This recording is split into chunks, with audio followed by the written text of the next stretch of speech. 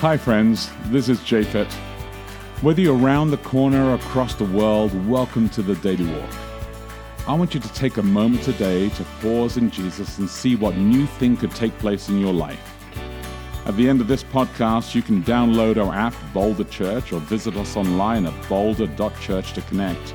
And remember, we would love to hear from you as we prepare for our messages every Saturday morning on the Daily Walk. Good morning. It is Sunday, March 24. Welcome to Daily Walk. I am Becky de Oliveira. And I'm Japhet de Oliveira, and we are on a brand new day and a brand new week and a brand new series. So that's really fantastic stuff. I'm excited about it. We begin our Easter series, which is called Easter, This Changes Everything. And I hope that as we go through this for the next 4 weeks, that as we go each day, that you will think about the passages, and the passages will be quite transformative, and it will change everything. So let me pray for today. Heavenly Father, just thank you, Lord, for today. Thank you for all that you've called us to. Thank you for this week ahead. Thank you for all that we can prepare and think about with our work and our school and our life and our family. And as we process the passage today, as we reflect once again on this incredible story, we ask God that it actually talks directly into our own lives and into our communities as well. We ask this in Jesus' name. Amen. Amen. Okay, we are reading John chapter 12, verses 1 through 19, today in the English Standard Version, the ESV. First subheading, Mary anoints Jesus at Bethany. 6 days before the Passover, Jesus therefore came to Bethany, where Lazarus was, whom Jesus had raised from the dead. So they gave a dinner for him there. Martha served, and Lazarus was one of those reclining with him at table. Mary therefore took a pound of expensive ointment made from pure nard, and anointed the feet of Jesus and wiped his feet with her hair. The house was filled with the fragrance of the perfume. But Judas Iscariot, one of his disciples, who was about to betray him, said, "Why was this ointment not sold for 300 denarii and given to the poor?" He said this not because he cared about the poor, but because he was a thief, and having charge of the money bag, he used to help himself to what was put into it. Jesus said, "Leave her alone, so that she may keep it for the day of my burial. For the poor you always have with you, but you do not always have me." Subheading, The Plot to Kill Lazarus. When the large crowd of the Jews learned that Jesus was there, they came not only on account of him, but also to see Lazarus, whom he had raised from the dead. So the chief priests made plans to put Lazarus to death as well, because on account of him many of the Jews were going away and believing in Jesus. Subheading, The Triumphal Entry. The next day, the large crowd that had come to the feast heard that Jesus was coming to Jerusalem. So they took branches of palm trees and went out to meet him, crying, "Hosanna! Blessed is he who comes in the name of the Lord, even the King of Israel." And Jesus found a young donkey and sat on it, just as it is written, "Fear not, daughter of Zion, behold, your king is coming, sitting on a donkey's colt." His disciples did not understand these things at first, but when Jesus was glorified, then they remembered that these things had been written about him and had been done to him. The crowd that had been with him when he called Lazarus out of the tomb and raised him from the dead continued to bear witness. The reason why the crowd went to meet him was that they had heard he had done this sign. So the Pharisees said to one another, "You see that you are gaining nothing. Look, the world has gone after him." All right. So here's the thing. I want to encourage you to read the Daily Walk if you're new to this podcast. Yeah, Sam's done a really good job Yeah. this week. I edited it and I barely had to change anything. It was like perfect and very well thought out. It gets my stamp of approval. That's great. That's great. Mm-hmm. So when I write the Daily Walk, do you feel the same way? Sometimes. No, never. I've never felt that way, but sometimes felt nicer. Sam's just amazing. He is so good. So Pastor Sam Millen has written the Daily Walk this week. He has really great content. He's definitely an academic. Yeah, which, he is. I like that too. He's a real thinker, good theologian, and great researcher and great writer. And so I want to encourage you to read the Daily Walk. He lives in like the best place in the world, does he not? Yeah, he does. And of course, Yes. Yeah, it is good. Fantastic.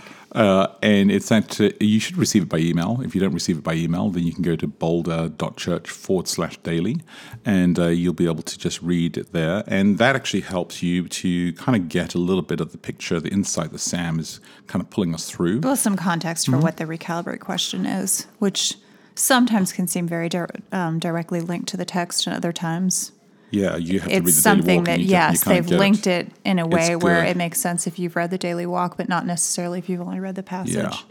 So it is a phenomenal passage. I love John chapter 12. I'm actually in my church. I'm not preaching on this particular passage this week, and I have I guess Pastor Danny Hernandez is preaching this week, and I'm so happy for him. But it is a phenomenal passage because it comes from the story that happens in the chapter before, in John chapter 11. But here's the question for today as we unpack it this week as well. Why is it natural for us to relate to God based on what he can do for us?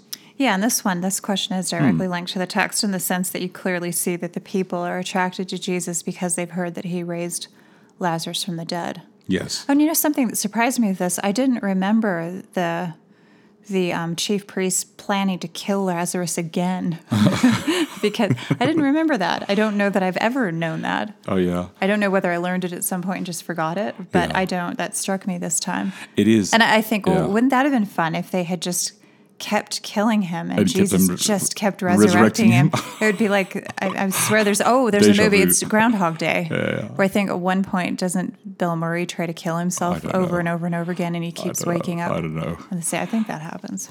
I think it is, and that's why I said that it's a phenomenal text because there is this moment where Jesus knows full well that as soon as he enters into this space, because he's resurrected, Jairus' daughter before, but people are like, oh, was she really dead? I don't know. But Was she Lazarus just- had been dead for several days. Absolutely, he is dead as a dodo, and so they are guaranteed in this case, and so he knows that as soon as he does this, it is sealing his fate in retrospect to the actions that's going to cause them to react. And sure enough, we read here in John chapter 12. Well, they plot now not only to kill, they want to kill Lazarus. But then on the other hand, all the people were pretty happy, and so it leads into the question: why is it natural for us to relate to God based on what He can do for us? And I think, that does make sense. That I think people always relate to anything in terms of what it can do for them. Yes. That if it turns out there's some person who can raise your loved one from the dead, I think you would find that attractive. Well, yeah, Or I if mean, they could absolutely. If you heal your illness, or they could, I mean, for people who are innocently just saying, "Hey, I love the result I don't of even that." think of that as selfish, particularly. I think if you're the kind of person that goes after somebody just because, you want some sort of superficial thing like money or something like that, but wanting healing, wanting Sure.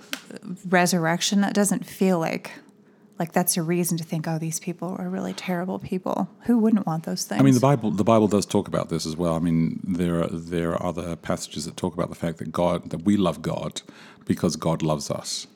Yes. And so there is this kind of understanding that the reason why we relate to God so well is because of what God does for us all the time. I think it's harder when we look at humans because we do things sometimes for each other in return and expecting something in return. Well, our relationships are always at least somewhat transactional. Yeah. I think. And so I wonder whether we kind of behave that way with God sometimes. Well, we always do. Well, The only difference between us and those people, we expect that we're going to get salvation, like eternal life. They were hoping for something more immediate. Yes, a long term, absolutely. But I'm talking about those who want to negotiate something and say, I want God. I understand you love me. Oh, I like understand you do God's kind of something. the genie in the Now bottle. you're going to do this in return for this. Yeah. Right?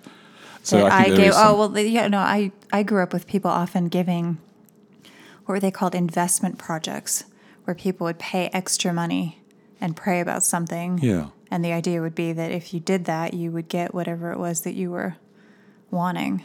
Yeah.